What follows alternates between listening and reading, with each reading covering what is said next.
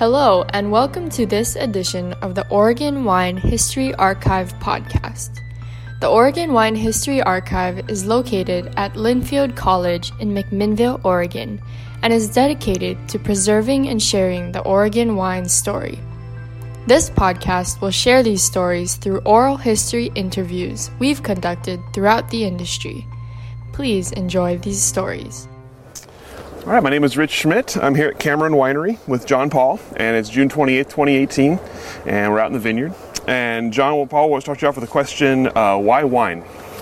Why wine? That's a good question. I think long ago I just fell in love with the beverage when I was living in Northern California, and that was just, I was at UC Berkeley postdocing, and we started, going out in the afternoon at the end of the day and having a glass of wine. And then I had a friend who was growing wine grapes in Lake County, and it's one of those things that just sucks you in. And for all these years I've watched innumerable people getting sucked into it. There's just, I don't know what it is about wine and growing grapes, but yeah, it's just one of those things. And from the time I was a little kid, I always wanted to be a farmer.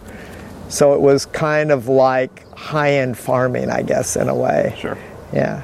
So let's back up. How you were at UC Davis, but not there for wine reasons. So why were you at UC Davis? I was not at UC Davis. I at UC Berkeley. Oh, UC Berkeley. I'm sorry. Yeah. Well, yes. I come from the Jacques Cousteau generation, and that means he was like the guy when I was a kid, in high school and college. And when I graduated from University of Colorado, and I was accepted in the marine biology graduate program at Scripps Institution of Oceanography in San Diego. And my idea always was I would figure out a way to kind of farm the sea, do that. And so I went into basic research, got a doctorate in marine biochemistry, microbiology, and I was working with primary producers, which is diatoms in my case, but unicellular algae, which are the main primary producers in the ocean, and that food chain goes up from the diatoms on up. And so I was working with them, and I loved it. Being at Scripps was great. I would go on oceanographic cruises. I got certified as a scuba diver, so I would go on all these cruises off the south coast of Mexico, collecting various things. In my case, it was more working with a guy that was getting biochemicals out of various marine organisms for pharmaceutical purposes. And a lot of that research is still going on. At any rate, while I was at Scripps, I met a guy at a seminar who was giving a seminar up at the Salk Institute, because that whole area around Scripps and La Jolla is just this cauldron of really cool academic stuff going on. And the guy that I met, his name was Melvin Calvin, and he had won a Nobel Prize in chemistry for elucidating the dark reactions of photosynthesis. In other words, the way a plant takes CO2 out of the air, the way this leaf here absorbs CO2 and turns it into sugars. He figured that out because he came on the end of the Manhattan Project, and there was all this radioactive stuff around at the end of World War II, and so he figured out that you could use carbon-14, which was a byproduct of that, so radioactive carbon, as a tracer element. And so the Nobel Prize was actually not for figuring out how CO2 was turned into sugar, but more for the concept that he was the first guy to use a radioactive tracer element to figure out how metabolism worked. And so I ended up, he asked me, I started talking to him after the seminar, asking him questions, and he asked me if I'd like to come work in his lab.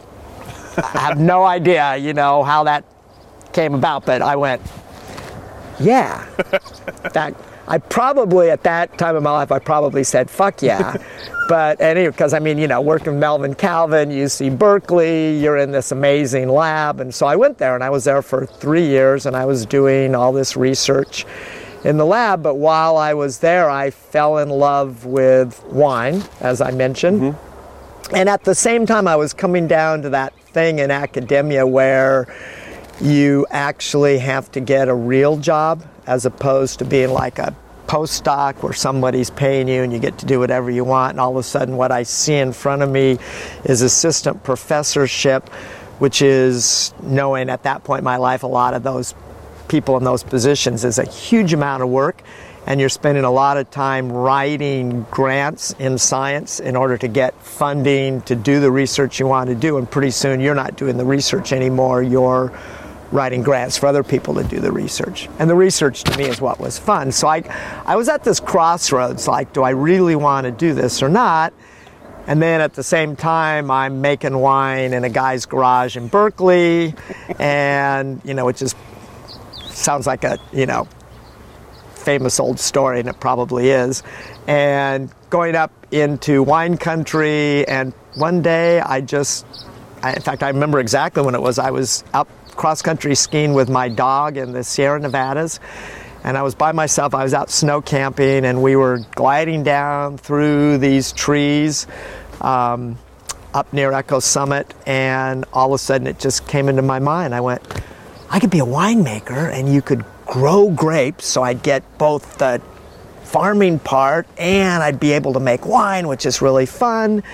And when I got back to Berkeley, I just told everybody that's what I was going to do, and the rest. And so then it was a matter of, okay, how do I do this? So John Paul, being John Paul, decides, well, let's see, I know there's this famous winemaker, Robert Mondavi, named Zelma Long. I'll just go up and ask her for a job. Why not? So I go up and I meet Zelma Long, and she's really cool. And at this time, and this is 1978 or 9, and she says, yeah, I could hire you for harvest, but it would be boring stuff. And she goes, I think the future's in Oregon. And this is back when there's almost nothing going on in Oregon. There's David Led and Irene, a few other people. And I go, yeah, okay. So through friends in academia, I find there's a guy up here who's making wine for Sokolblosser, who used to be in academia, a guy named Bob McRitchie. And so I get hold of him, and he says, yeah, you can come and do harvest. So I show up here, and I basically worked for free. And so at the end of harvest, I was economically pretty much done. But my dad, being kind of cool and a bit shocked that I had taken all of this education and suddenly I'm, making wine, tells me that he really needs their house painted in Los Angeles. And this was a way of shoveling money to me, but, not just giving me money. So, saving my pride a little bit. So I went and did that. And then I took a job in Lake County, California, working in the vineyard. I was the only Anglo in the vineyard, and it was one of the great experiences of my life, frankly, working with these Hispanic guys, learning how to prune grapes. And one of the things that I learned that always ended up being super important to me was their culture. And one of them is, as you're pruning grapes in the wintertime, at lunchtime, you take a pile of prunings and you get a fire going, and you bring a thermos that has stuff that you can put in a tortilla, and you take tortillas, corn tortillas, because they don't really do flour tortillas, they really do masa. And they throw the tortilla on top of the coals, take both sides to heat it up, and then you put your stuff in it, and that's lunchtime. And I learned things like when the birds were calling, what they were saying. And I remember, particularly the one I remember the best was the meadowlark, which its call is, "Es el tiempo para comer, es el tiempo para comer, es el tiempo para comer." That means it's time to eat. And so I had a great time doing that. I was earning $3 an hour. Which was, starvation wages. And at a certain point, I pitched my tent in a friend's yard in Lake County because that was what I could afford to do. Anyway, I make it through all of this and working harvest at a winery in Lake County, and then I got an opportunity in Napa Valley. Somebody wanted an assistant winemaker, and I had all my background in chemistry and microbiology. So they hired me, and I found out later one of the reasons they hired me was because I was one of the only people willing to take the low pay that they were willing to offer me. But, coming from academia where, I wasn't making much money, and then, pruning for $3 an hour, it was a big step up to be offered, $13,000 a year for, working in this winery. So I did. I started working at this place called Carneros Creek, and it turned out, by luck, because my life tends to run on luck, that it was the epicenter of Pinot Noir in California. And on several different levels, the people that started it had been the main importers for Domaine Romani Conti and other Burgundies in San Francisco, and their license allowed them to do a winery. So all of a sudden I was exposed to all these amazing Burgundies while I was there. And they had, because of their interest in Burgundy, had started a thing called a clonal test plot, which was, they had this grand old professor of viticulture, a guy named Curtis Alley from Davis, and he had gone around California and had collected all the Pinot Noir clones that he can get. And Pinot Noir is a grape variety that tends to mutate, and so it forms all these different clones, different cluster morphologies, different ways they grow, just lots of things about Pinot Noir that makes it really interesting. And because everybody loved Curtis Alley, all these people around California all gave him clones from their vineyard. And a lot of them were what are called suitcase clones, which means you put them in your suitcase and you sneak them through customs.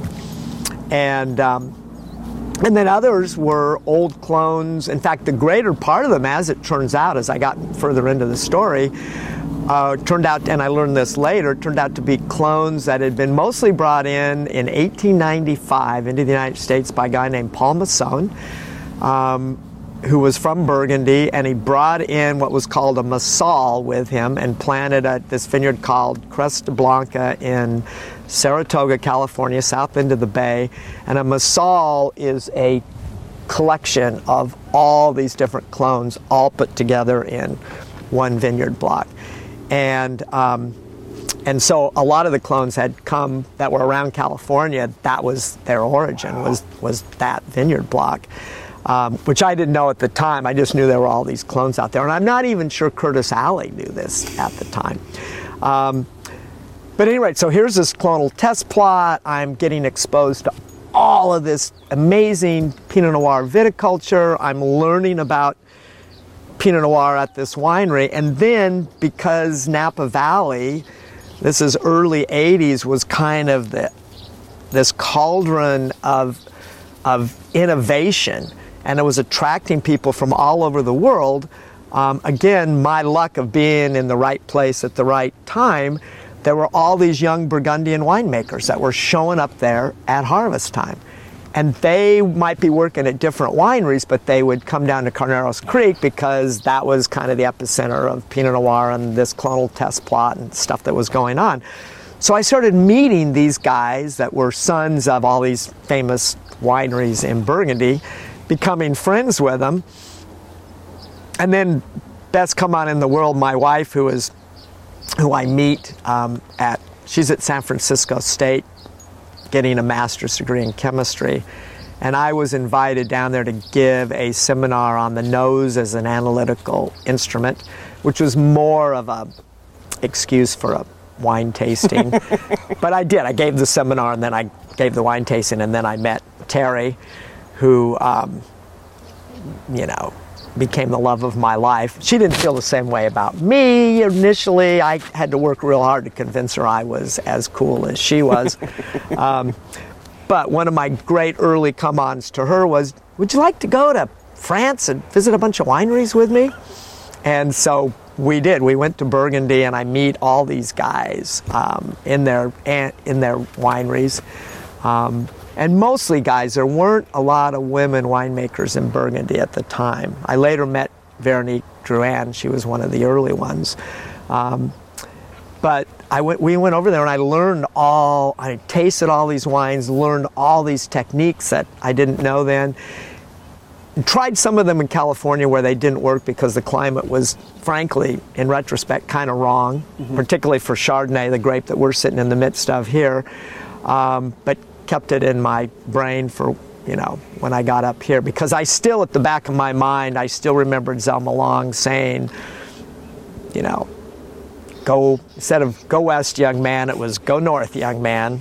Oregon is where it's happening. And David Lett up here was making great wine. And so that turned out to be, a great influence on what I was doing, what I was learning and all that kind of stuff. Sure. So when did you make the decision to go to Oregon, and how did you go about it? So I decided, partway through Carneros Creek, I'd been there for 3 years, and we were pretty sure we wanted to go to Oregon. By then we had a little girl who had been born in 1982, spring of 82, and I made it through the 82 harvest. And then in 83 we went to New Zealand because I was hearing all this stuff about New Zealand as a possible place for Pinot Noir and grapes and whatnot. And it was at really its infancy. It was way behind where Oregon was at the time. So we took off in January and went to New Zealand. We lived down there we were down there for almost 6 months and worked at a winery near Auckland. Nothing was really going on where it is now for Pinot Noir, now down near Queenstown, although we went down to Queenstown as part of the trip.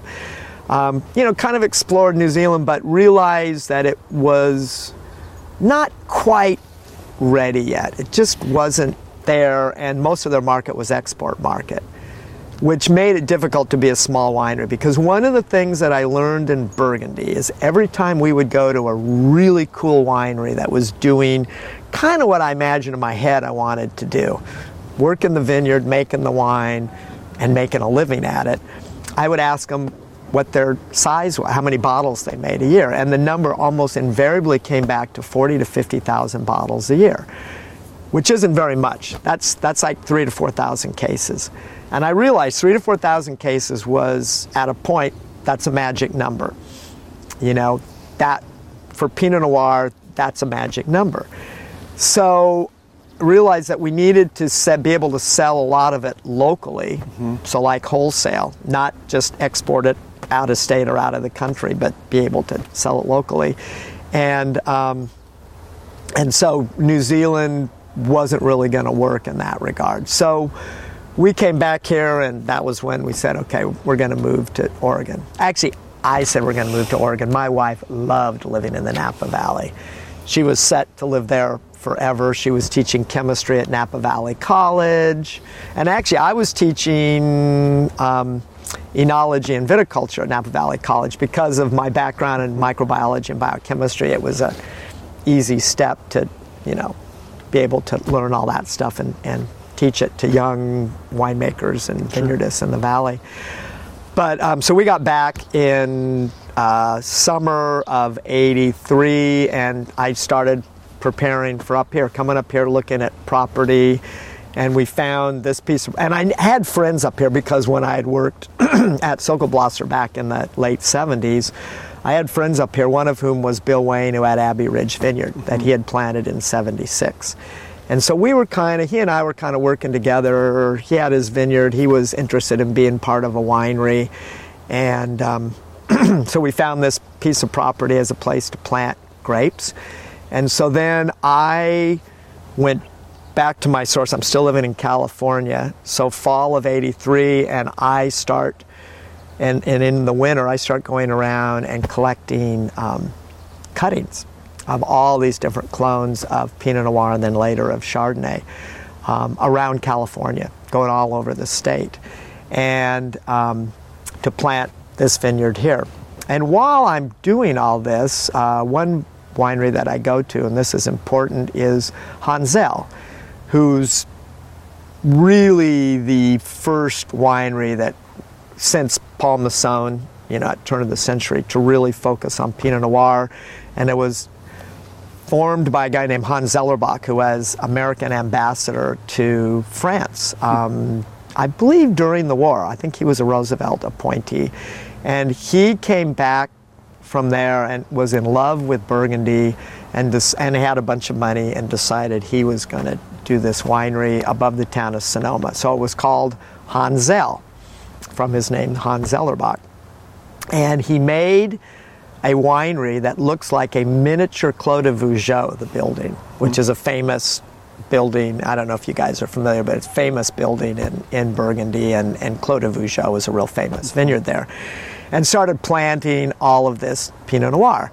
So they had some real interesting clones. So when I went there and met the winemaker Bob Sessions, and he sent me out in the vineyard to get cuttings from a couple of different clones, which I have planted here.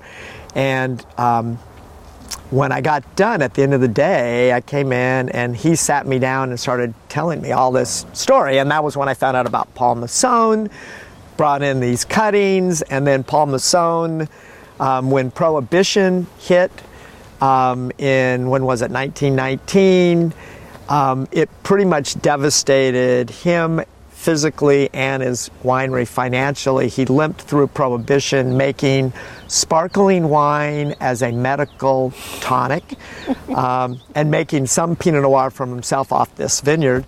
But at the end of Prohibition, as he's trying to get his feet on the ground, and at that point, the people with all the money buying up all the wineries in California are all of the distillers, because the distillers are the former bootleggers who are bringing stuff across from Canada, so they've got all this money.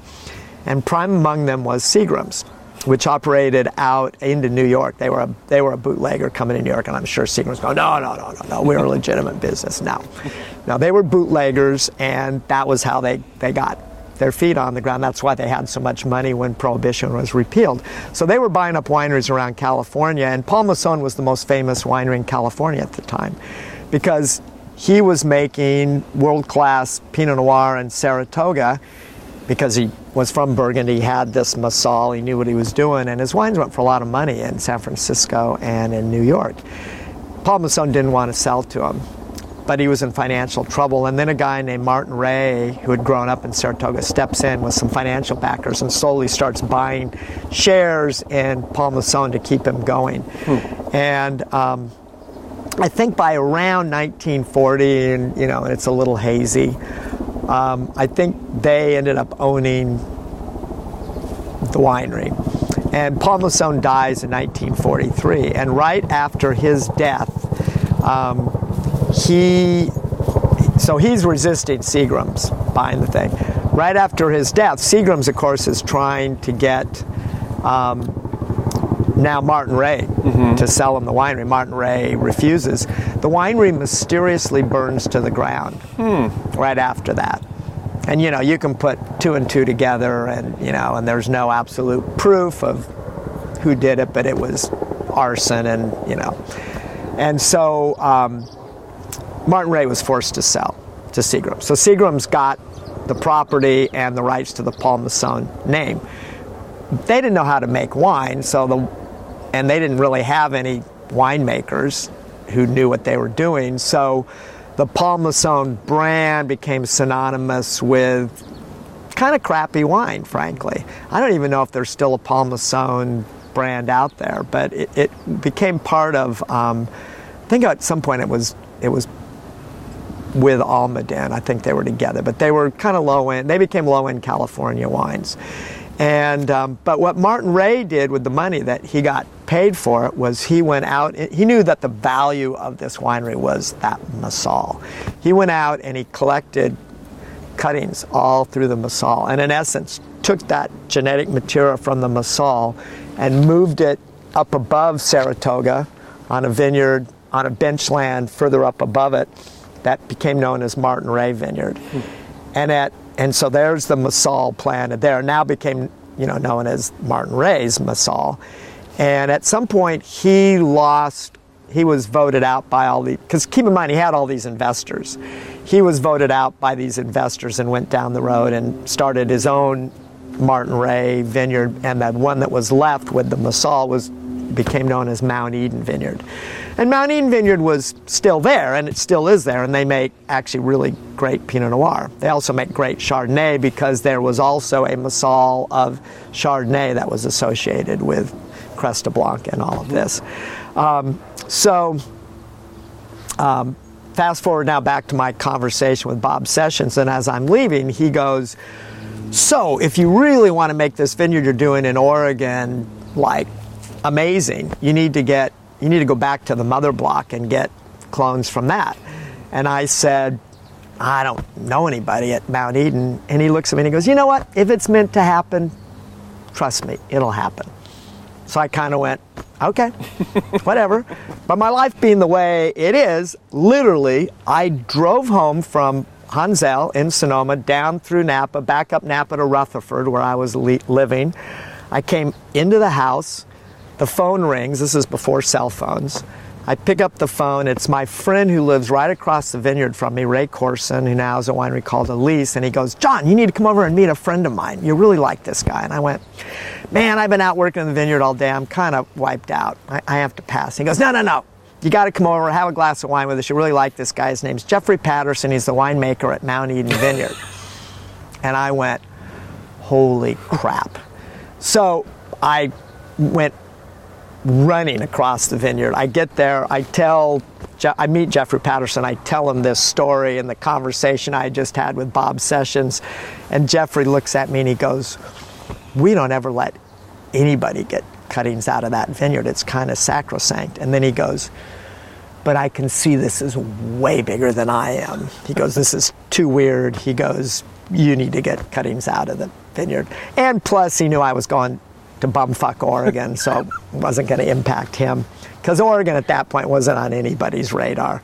So he says, okay, but what you need to do is come back this is in December, he says, you need to come back in August and flag vines, because there's all kinds of material, and some of the vines are really heavily virus, and you don't want those. So you can, put flags on things according to cluster morphology, and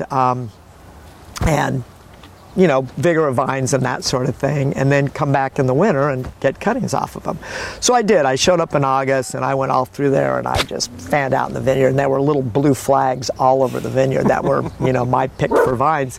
When I came back in December with Bill Wayne, Bill immediately made great friends with Jeffrey Patterson while I'm out getting cuttings in the vineyard, and convinces him that we should also get cuttings off of Mount Eden Chardonnay.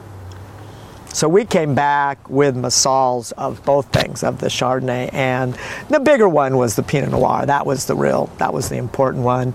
And so a good portion of Clos Lectrique Rouge, and also a new planting that we did at that time up at Abbey Ridge, called Arley's Leap, is with that Massal of grapes from Martin Ray. So in one fell swoop, I moved the Massal went from there up to here. So I have all this kind of amazing genetic material, both in the Chardonnay and the Pinot Noir.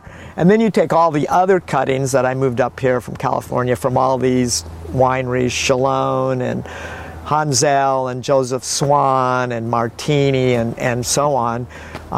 And I put in this pretty amazing vineyard around it. So Clos Lectrique Rouge and Blanc are basically made from they're old red and white Burgundy clones. And everyone is always kind of going, how are you making these wines with Dijon clones? And I go, well, it's not Dijon clones. This goes back 100 years before Dijon clones, these clones that are planted in the vineyard here. And so that's kind of the story of the vineyard, and that's what makes the wines here, are these clones that I kind of lucked into, frankly.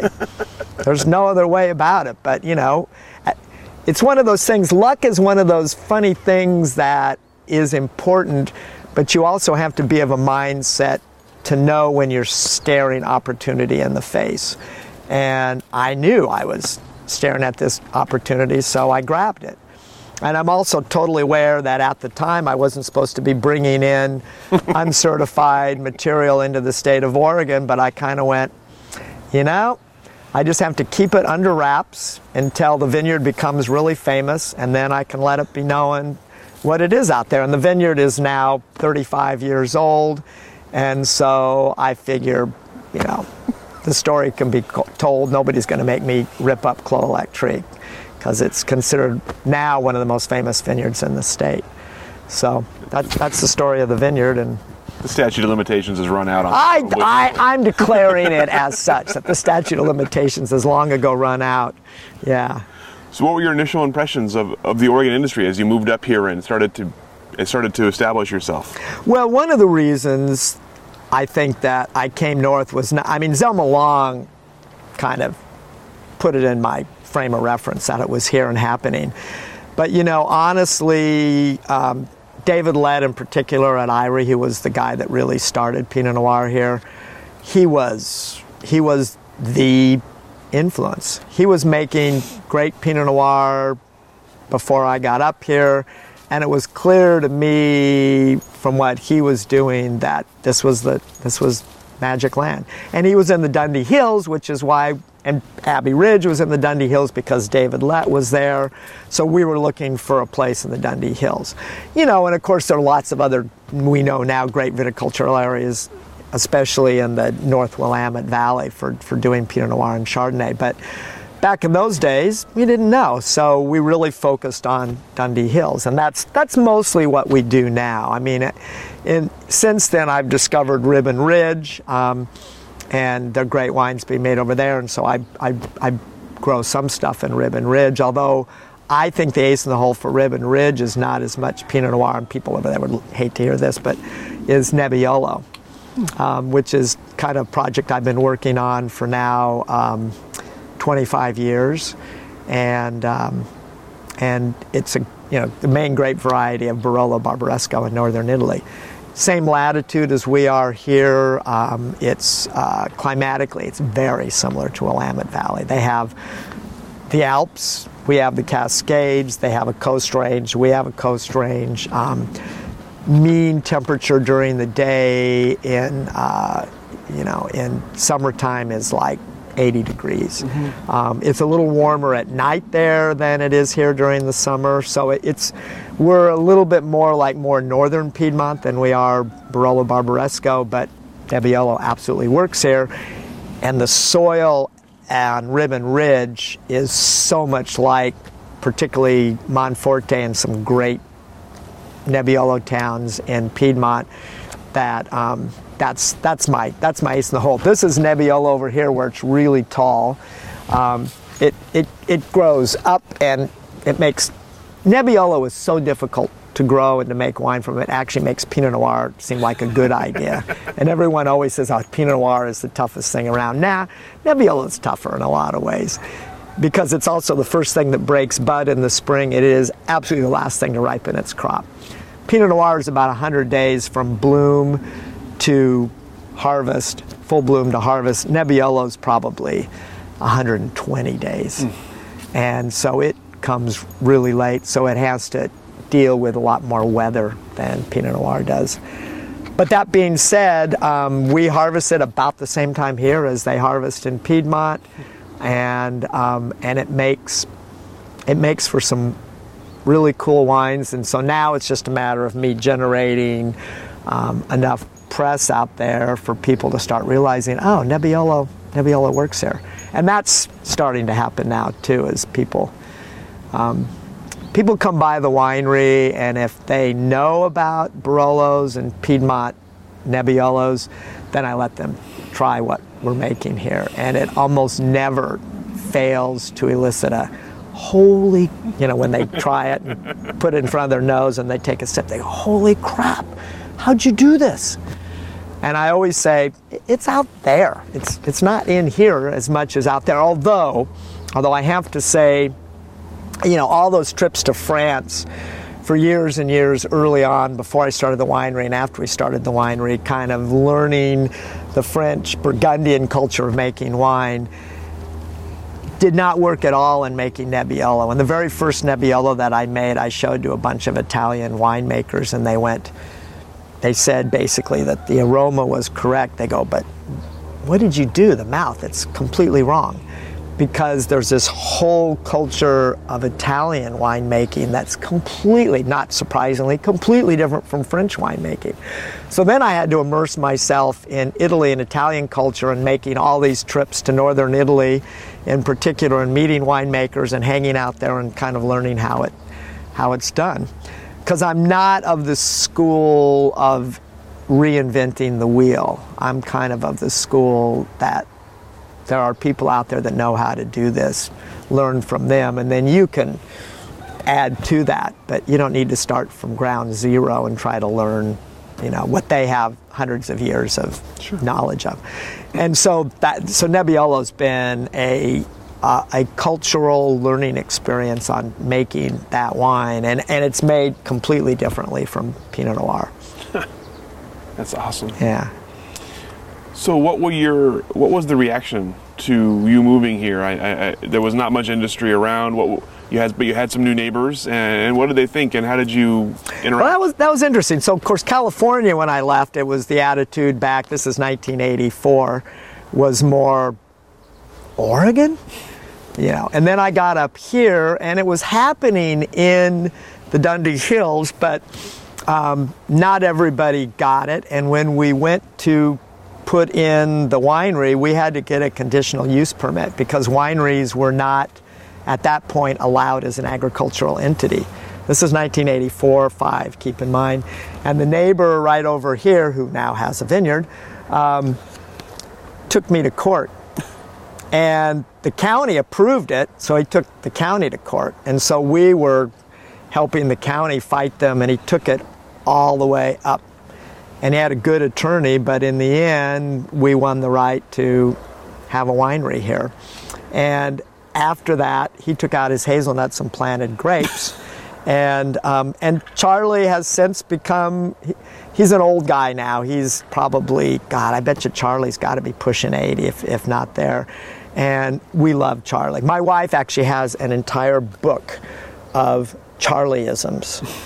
Things like middle of winter and it's pouring down rain and he comes walking in, because he comes over here from time to time just to talk. He goes, "This weather's only good for rhubarb and ducks."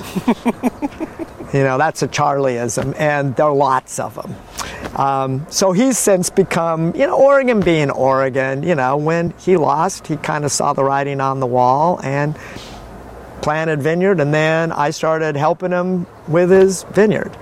And so, which is the way it ought to be.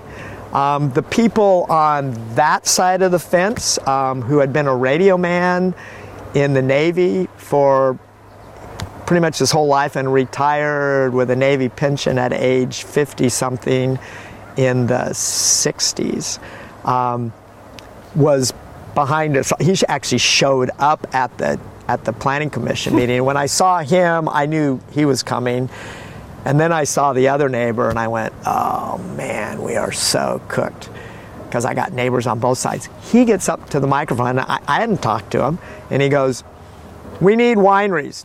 Grapes are going to be the thing around here. I can see that, and vineyards are only going to happen if people can process the fruit into wine. So you should absolutely." So he saved my ass.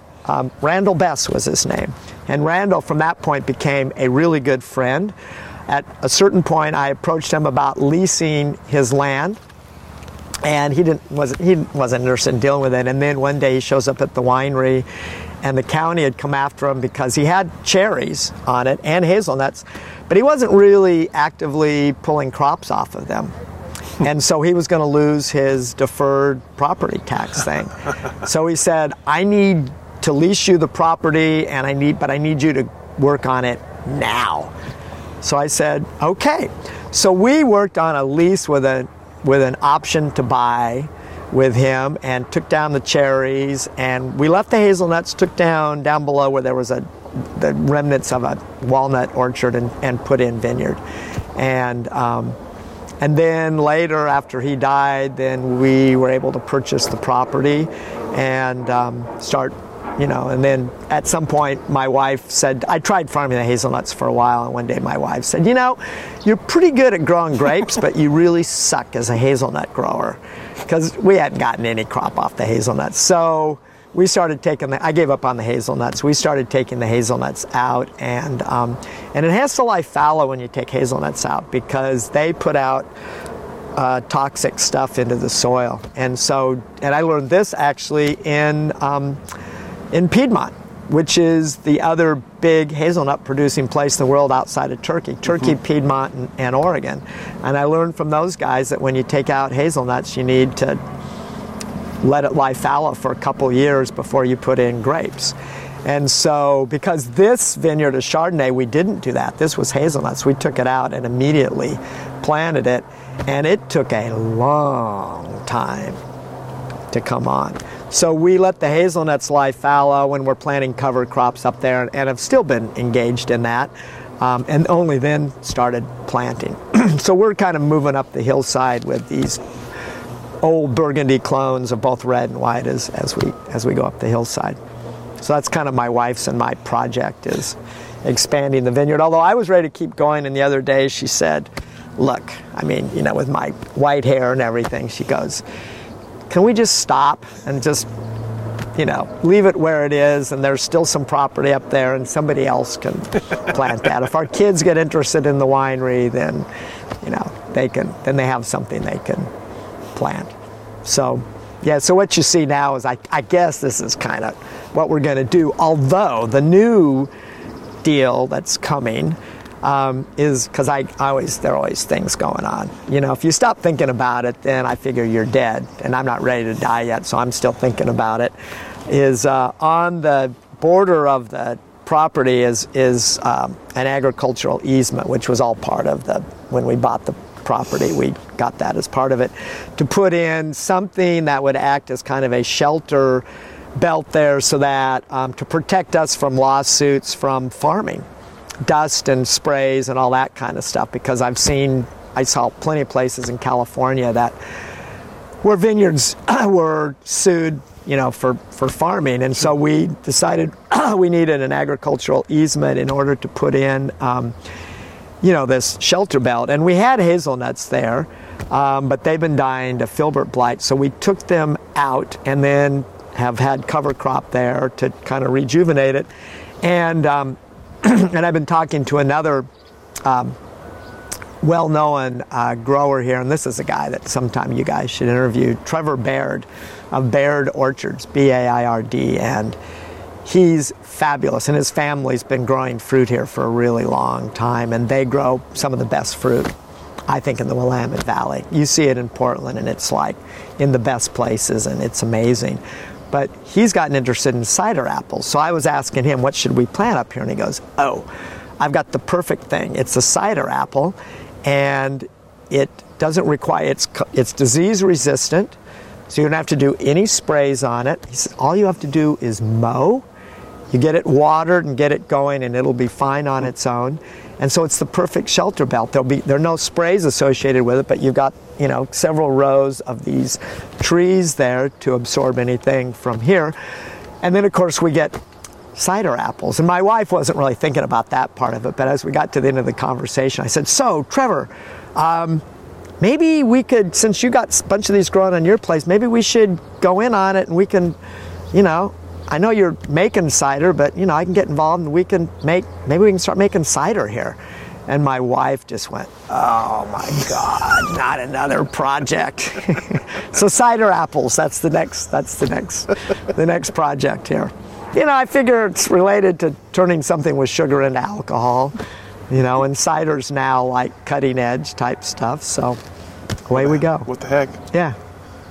So let's talk about your sort of your vineyard philosophy, and how you've come across it, and why you decided to be a dry farmer, and all of that kind of. How did you decide on that, and how have you? Well, in the very beginning here, all the vineyards were dry farmed.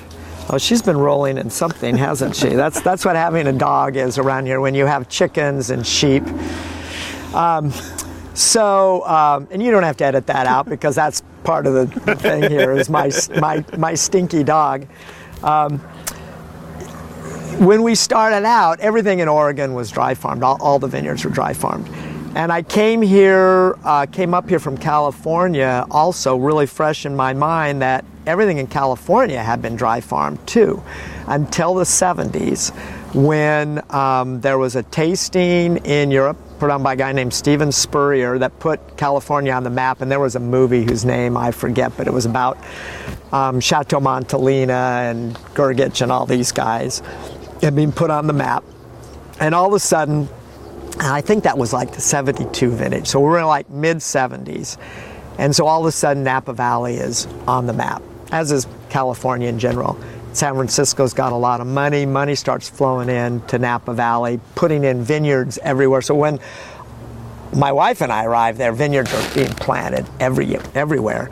And they're putting in irrigation. Their new concept. If you put in irrigation, you get the vines into production sooner, so you can start paying back, these investors sooner. You get bigger crops. It's more consistent in terms of crop load and everything. And so irrigation is born. And what happened concomitant with that, keep in mind, now going back to my days doing research at UC Berkeley, I'm in a photosynthesis lab. So I know something about photosynthesis. And what I know from actual research that I did is the only thing that a leaf produces that it sends to the rest of the plant is sugar. And it sends it in the form of sucrose, which is what you know as table sugar, which is a glucose and a fructose tied together. Sends it down through the system to the fruit and to the roots. And when the sugar gets here to the fruit, as it goes into the berry, there's a little, so it's sucrose, so it's these things go like this. There's an enzyme, which used to be called invertase, and it's got another name now, but I'm old school. We'll call it invertase. And as that sugar goes through the membrane into the grape, the invertase chops it into glucose and fructose, which are known as grape sugars. Mm-hmm. So you take a grape, and it's pretty much equal quantities of glucose and fructose. What that does is that allows all this sugar to accumulate in the grape because the sucrose sees a gradient into the grape because there's no sucrose on this side of that membrane. And so the sucrose goes through, gets cleaved, and so it just keeps going through. And that's what allows these incredible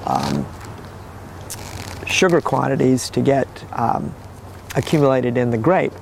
And when you irrigate, a couple of things happen. You get more stomata on the bottom of the leaf, which is the pores. Mm-hmm. And in a dry farm grape like this, when it gets hot, those stomata close up. Too expensive for the vine because it's losing water by transpiration at the same time it's taking in carbon dioxide. So if it gets hot, it becomes too expensive, those stomata close down. An irrigated vine, because it's got all this moisture, has more stomata and they don't tend to close up as readily as they do on a dry farm grape. So what you end up with is a whole lot of sugar being produced here.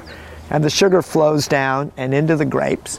And I knew that from research that I had done because when I was at Berkeley, just by chance with this guy from Germany, we did this experiment where we took a leaf, put it in a chamber, put aluminum foil all the way around it except for one little hole, illuminated it, and for various periods of time we had different leaves, took out the leaves, cut them up to see, and then chromatographed them to find all the components that were now radioactive, to see what was in that leaf and what was heading down the petiole here in the vascular system. And what we found was in the illuminated area, it was everything that you could imagine. I mean, you look at the chromatogram and it was like 100 different compounds. As soon as you got outside the illuminated area, there was one big spot on the paper, and we knew what that was. It was sucrose. So all of that other metabolism is staying inside the cells of the leaf, fueling their metabolism. What they're exporting solely is sucrose.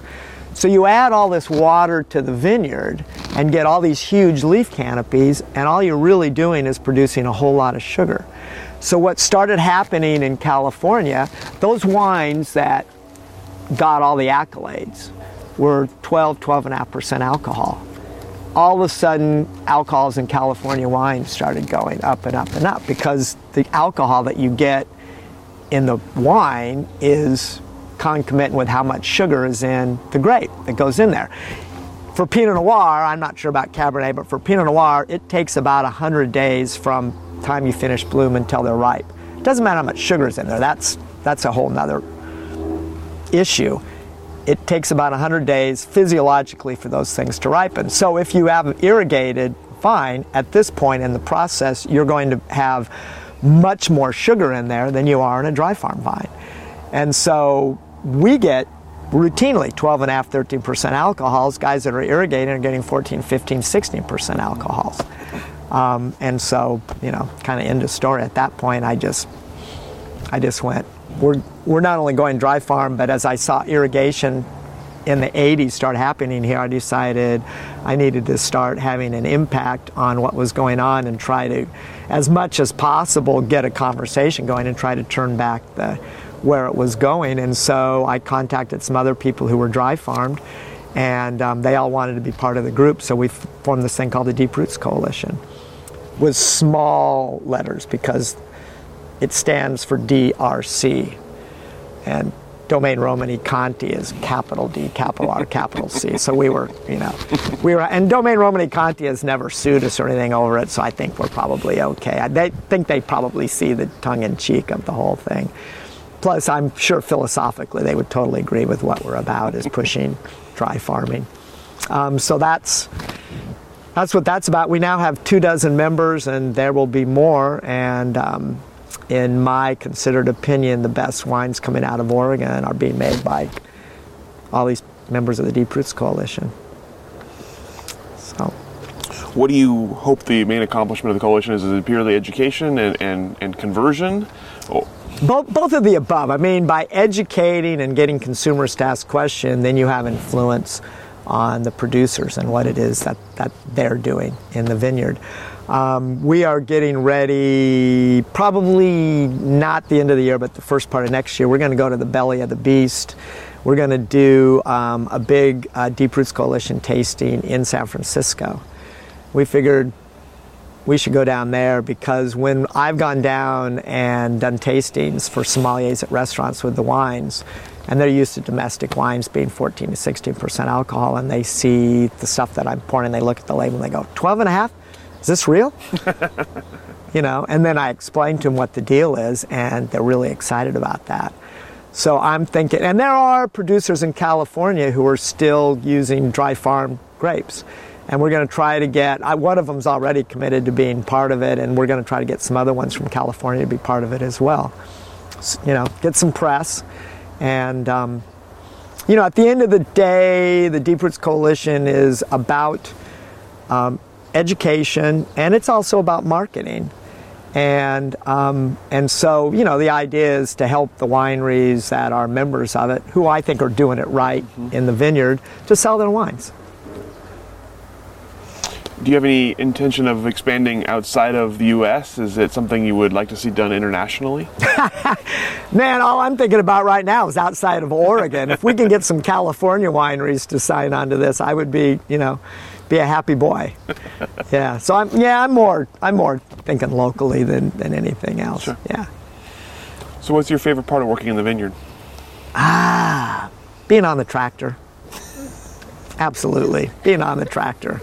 It's real hard to get the tractor away from me, but we have 2 tractors now, so, I divvy it up. And my wife really likes the tractors, so our employees don't get on the tractors as much as they would like to because, she gets on it sometimes. But, yeah, being on the tractor for sure. I mean, there's a lot of manual labor out here that, is like pulling leaves. Is tough, and moving wires. In fact, that one's tough. Moving wires to get the canopy to go like this because it all wants to go down. But at the end of the day, after you do it, it always feels really good to look back and go, oh, yeah, this is great. The grapes are exposed now for getting sprayed, the canopy's up there. So it's always about every 2 weeks we have to put a spray on. Usually, since we're farmed organically, it's usually sulfur.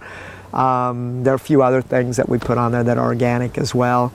And it's about getting it ready for that spray. So, which is important because this is a climate that tends to promote mildew, and in the fall, botrytis. Sure. So, but yeah, that, and then pruning in the wintertime. My wife and I do a lot of the pruning ourselves because there's something about just being out here in the wintertime, and it's quiet, and you're out here making cuts in the vine, and you're launching the next vintage. It's the beginning.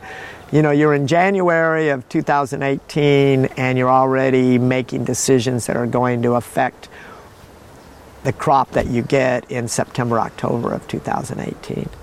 And so it's kind of a vote for positive thinking, that you're actually going to get to that point and, and get fruit to pick. But pruning is really nice. It can be cold and wet and miserable.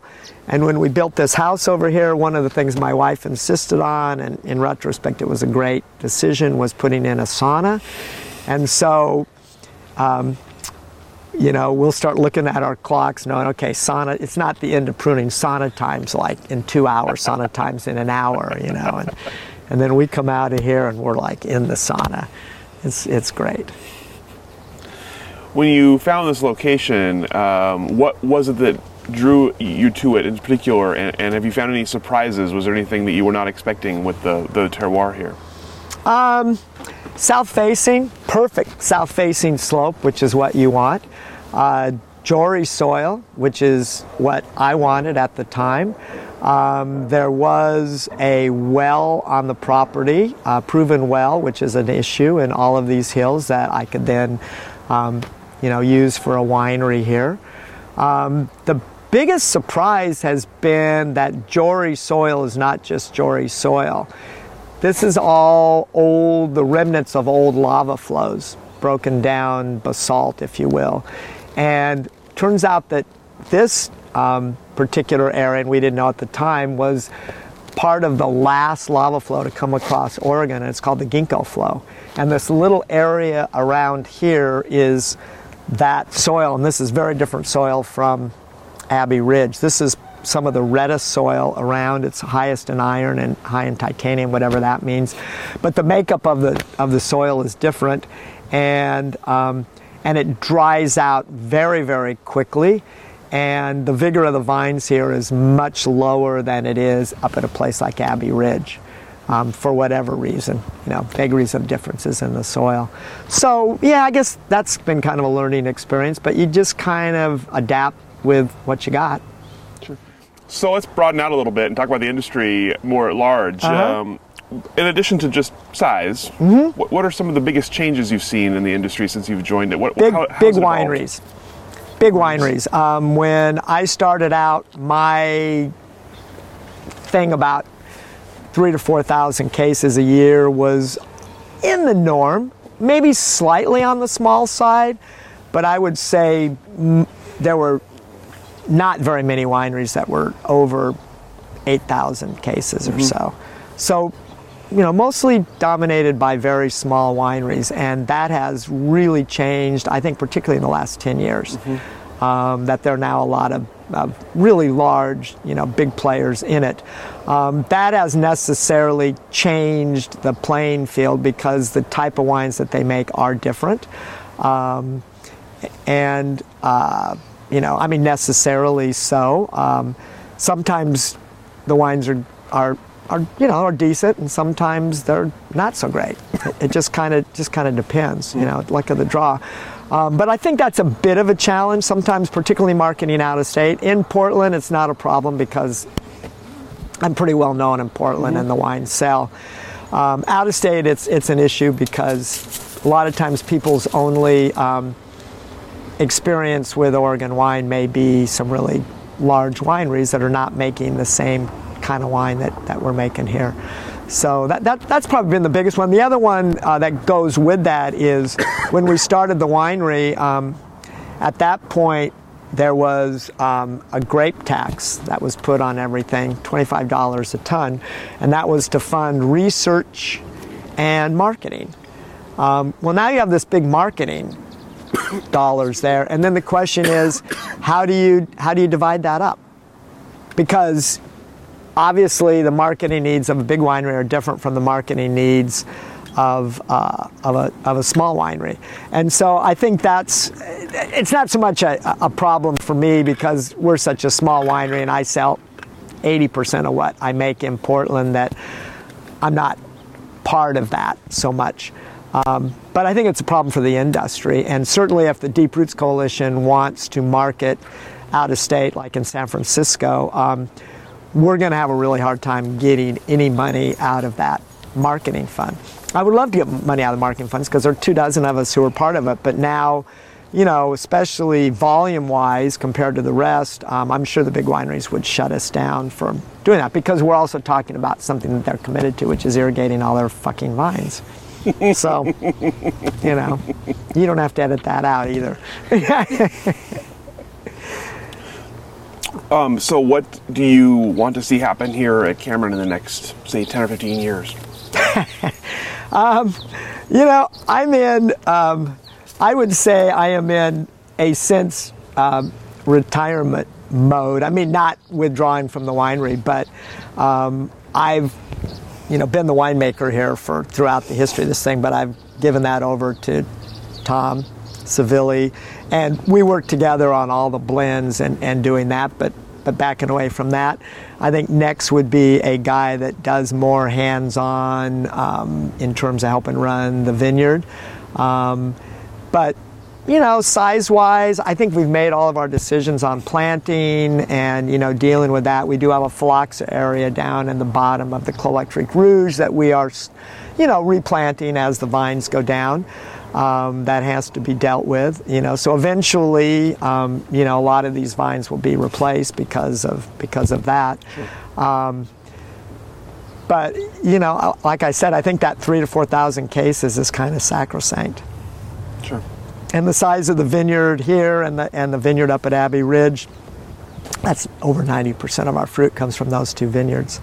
And so he's not planning on changing anything. I'm not really planning on changing anything down here. So I think it, for the most part, kind of goes forward the way it is. Sure. Unless my kids decide to make the fatal mistake of expanding production. And they've heard me for enough years, I doubt they'll do that. But, What about the Oregon wine industry in general? What do you see happening over the next decade? Boy, that's an impossible one to predict. I'm sure it will continue to be a mix of large and small wineries. Unlike California, which is dominated more by varieties like Cabernet and their type of Chardonnay, I think Oregon, because it's Pinot Noir, and Chardonnay and some other varieties to a lesser extent, the best of those wines have to be made in small facilities. That's just the way it is. There's a lot of hand labor that goes into making really high-end Pinot Noir, both in the vineyard and in the cellar. You can't change that equation. Sure. And so if you look at Burgundy, there are lots of small producers our size in Burgundy that are making it, that are doing fine, and there are the big negociants who are there as well. You'll see that kind of breakout here. So I think where we're headed right now is kind of what you see right now. There's going to be this split. That split between large wineries and small wineries. And I think you'll continue to see that. And there's a place for both of them. I think particularly if the large wineries are selling their wine at significantly lower prices, which means you appeal to a broader market, there's a place for that. That's important. Is it still a small industry today? Has it grown to be a big industry yet? I think it's gotten to be a pretty big industry, yeah. I honestly, I don't know half of the, and actually it's probably, I know less than half of the labels that are out there. Mm-hmm. You could probably bring me 10 labels and I may know a few of them. And when I started there were 15 of us or something, and now they're 700 and something.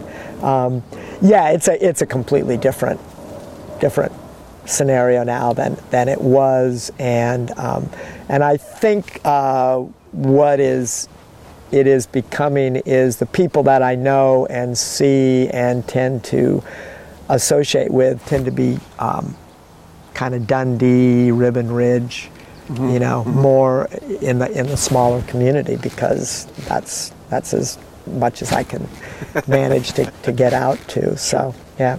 Sure. Whereas, back in the beginning, I knew people up and down the Willamette Valley because there weren't very many of us. Now, it's a different scene.